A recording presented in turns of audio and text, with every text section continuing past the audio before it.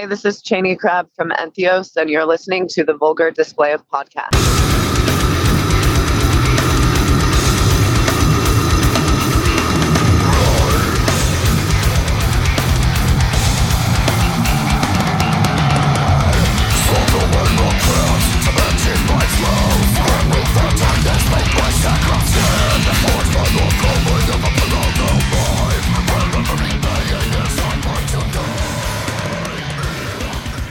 Hi, and welcome to the Vulgar Display, a podcast live from the Barn Studios. You got the Mox here with Anthony. Anthony, what's up, my man? What's up? How are we doing? We're doing really well. We are excited. We have Cheney from Entheos on the line with us right now. Cheney, how are you?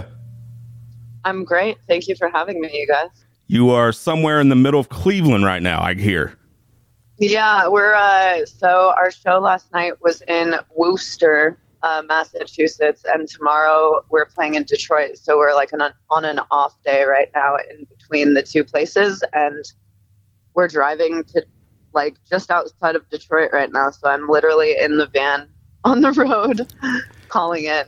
Well, we appreciate you taking your time off with your only day off in a while. It looks like you're pretty busy on this tour right now. We're actually going to be catching you Friday, May 12th in St. Louis, Missouri with Whitechapel, Archspire, Signs of the Swarm, and you guys, and we are excited for that show. That's a heck of a tour package there. Yeah, I mean, this tour so far, so we're a week into that tour, and we're going to see you guys like a day before the last show, which I'm super excited about. I love playing St. Louis, and it seems like shows over the years have like started going there less and less. So I was immediately excited when I saw that date. This tour has been so crazy. Like, every night's awesome. The bands and the hangs are awesome. You know, we like have known Whitechapel for a while, and we tour with Archspire like pretty constantly at this point. So it's cool to be out here with them and see everyone killing it. So I have to ask you, is Dean, from Archspire, is he as funny in real life as he is on his YouTube channel? Yeah, I have the opinion. I think Dean is the funniest member of Archspire, actually. I think people will give it to Ollie because they see him like tell jokes on stage, but low-key, Dean Lamb, funniest member of Archspire. I'm putting in my vote. Dean's where it's at, huh? Yeah, I love Dean. We're all Dean all day, man. I love to follow him on there and watch all his stuff. Watch you guys' stuff too.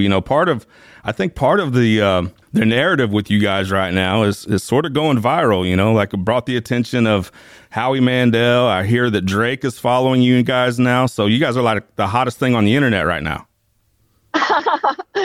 Yeah, I guess, I never would have guessed that was a thing that became a part of the narrative of our band.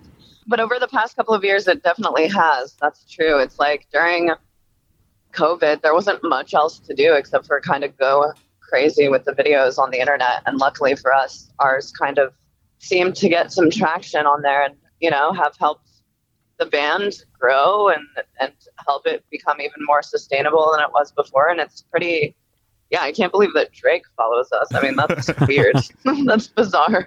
Do we have any idea of how that happened? Was there a connection there, or was it the Howie Mandel thing, or how do you think he came across his radar?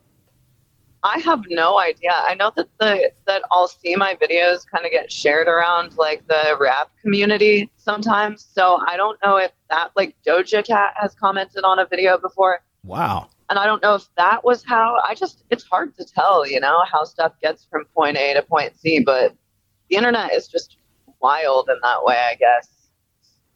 I do think you guys do a good job of that, of like sort of managing, some of that viral stuff and the 60-second clips and some of that world which we live in now, but then also your art. And I know your albums, and especially this new album, seems to be very important to you, and you take it very serious. So it's like juggling those two worlds. I'm sure that's not easy.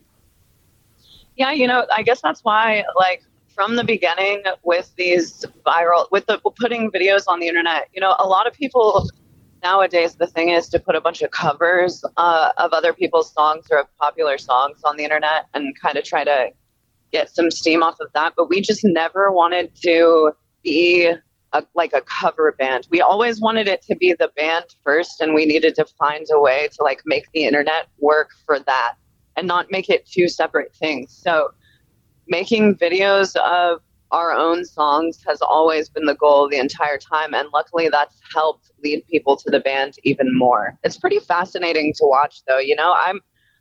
I like came of age right as MySpace was starting to take off. So I've seen bands, go viral on the internet before. Like Job for a Cowboy to me was like the first band that happened to. And it's just sort of fascinating to see how the internet works. Yeah, we're seeing a rise of that now with bands like Sleep Token. It seems like any music page now is reporting on that band. It's crazy what hits and misses is insane to me. Yeah, I agree with that. It's kind of an art in itself. You have to figure out like there are certain parts of songs that may not do as well as other parts of songs as far as like a quick clip goes.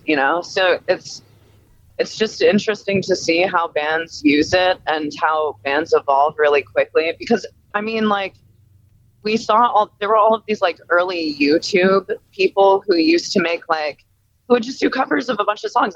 The one that comes to the top of my mind is Alex Rudinger, who's a drummer who would like post a bunch of drum covers back in the day. And, the internet really, really helped Alex get into sick bands and have a career as a drummer. And yeah, Sleep Token.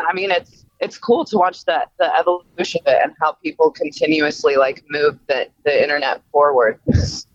Yeah, and I think it's part of it's embracing it, right? Like you could be an old boomer and say, well, back in my day, we did this, or you can embrace it. And for the record, I'm on the Sleep Token wagon. Like I might be driving that thing. That stuff is just too catchy. Those songs are just too damn catchy for me. Like I'm loving it. Yeah, they're catchy songs. And you're totally right. It's like some people, I've seen it happen to people who I know. They just kind of refuse to get on the internet, or you get caught in that on you dumb kids stuff, and then you might not like. But to me, I think that's the cool thing about like the world is that if you learn to use all of these tools to your advantage, and you can really, really, get an advantage from doing that. I think that it's important to kind of keep your mind open to all of that shit. One of the coolest things that when listening to this record is really, it feels and sounds like it's just one long song. The one track goes into the next, seamlessly. How was that writing that process, and was that designed to be that way? Yes, it was totally designed to be that way. And Naveen is the person who made, instrumentally the entire album flow together as one song. And what he's kind of said is just that he couldn't find a logical stopping point, so it made more sense to like make dynamic shifts in the album and kind of figure it out later. So we didn't really like pick out singular tracks. We didn't make it a 9-track album until after it was written instrumentally, just by going through and kind of listening and saying, okay, this is a logical end right here. But yeah, that was really the writing process. And then that helped lend itself to me writing the lyrics and, writing it as a concept album about time, essentially. And so, yeah, I guess that's just like the prog nerds inside of both of us that kind of came out with one long song concept album. And I really like when albums flow that way. A lot of my favorite albums, you just have to listen to it front to back because it's got that, I like when albums are all tied together and it doesn't just feel like a bunch of singles that you don't really understand why they're working together. So yeah, it's something I guess that we didn't plan on doing, but we did want to do. So it worked out. I'd say mission accomplished on that. And I'm the same way. I like to listen to albums as a full piece. I think it's like the old Pink Floyd fan in me, right? Like, because you can't listen to Dark Side of the Moon and like skip around. Hell no, it wouldn't be the same. And Dark Side of the Moon, that album is a huge influence to me. That album covers time and, all of that, all of those like existential topics of life. And yeah, I enjoy when you can't really skip around on an album. You have to listen to it as one piece.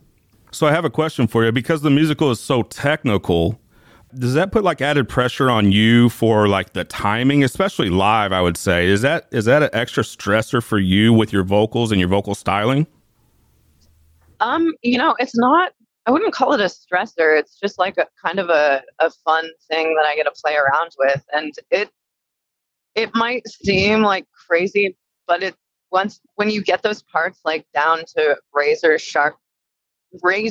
like sharp precision live, it feels so goddamn good to just be able to like come in on and I don't sit and count music live. It's just feel at this point, and things start to feel more natural.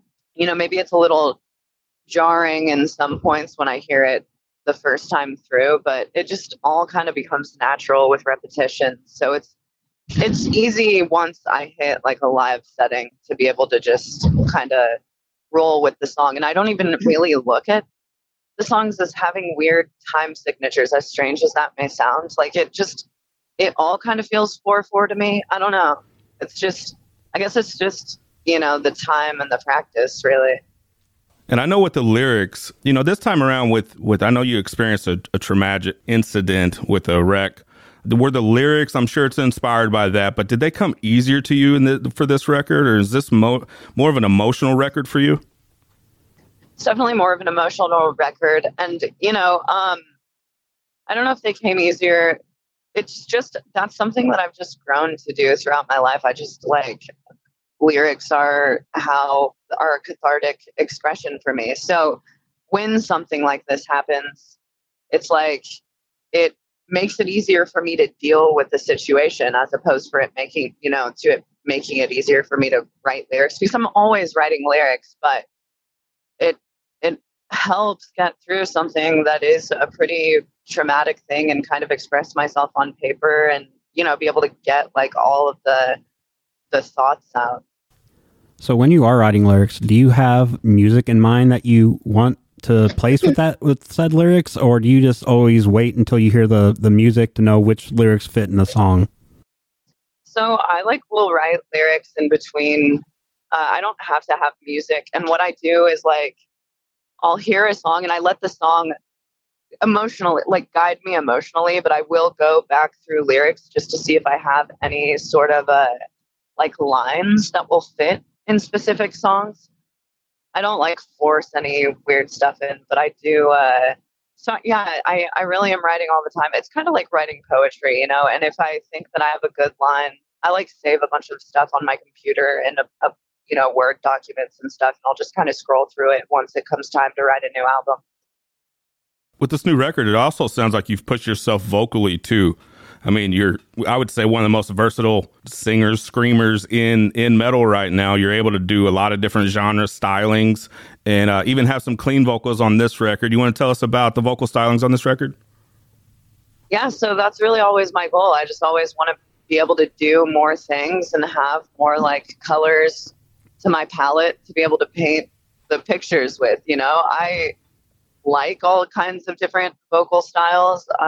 And I think that it can become really easy to get caught up in maybe just doing some highs and some lows, or even just being more monotonous with screaming vocals. And I've always, when I was a kid, so Despised Icon was one of my favorite bands, right? And I always wanted to be able to be both of the vocalists in Despised Icon at once. I didn't want to be in a band and have someone be like, we should get another vocalist just to do all the things that you can't do. Yeah.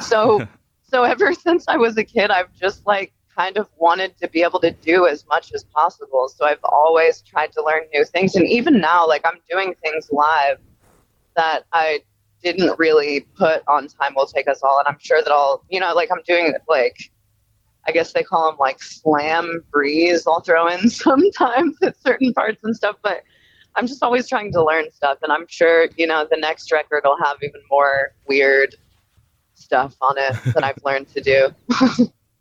Where do you draw your inspirations from? Yeah, I mean, I draw inspiration from literally everything. I think that, something as monotonous as just getting up and doing the same routine thing every day, that can make some lyrics. Just looking outside and hanging out with someone, and I don't, just conversation or seeing things or going on a walk or watching a movie or listening to a podcast, anything, literally anything can serve as inspiration. And I I don't know. I never really know where it all comes from, I guess, but I just feel pretty inspired, like, constantly. It's honestly like how I deal with like being a human. And, like, I grow older and I see people that I love maybe like fall into weird situations, or I fall into weird situations, and people die, and it's. So you've been out on tour for, like, what'd you say, maybe 10 days or so? Yeah, so we're about, I think this is like day 8 of this tour, and then right before this is in the U.S. with Whitechapel and Archspire and Signs of the Swarm, and we just got back from Europe with Archspire, so we had like a 10-day break, and so I think I'm going to count this as like week 6 of tour. Oh, wow. Right. You didn't get a lot of time off. And actually, I think the first time we were supposed to talk to you, you guys were across seas, so. Yep. Is there anything that you do to keep, I mean, I know you're working it over and over each night or, most of the time. Is there anything that you do to keep your vocals, prepared for all the touring that you guys are going to be doing this year? I do different things depending on how my voice feels. I always like will have a cough drop and kind of like, help soothe my throat. I just drink like a lot of water and try not to, so I like will speak with a quieter voice and try not to overactivate my vocal cords. But yeah, it's like overseas, the first couple of days of tour, I was like getting super bad bloody noses, and I thought it was affecting my voice a little bit. So I got one of those like Vicks VapoRub masks, and I honestly just play it by ear. The voice, it's so strange to like figure out how to use it every single day and how to like maintain it every single day. But I think everyone kind of has like a thing that works for them. And yeah, just for me, it's just kind of taking it easy and not like extending myself, really. I kind of have a funny story about that.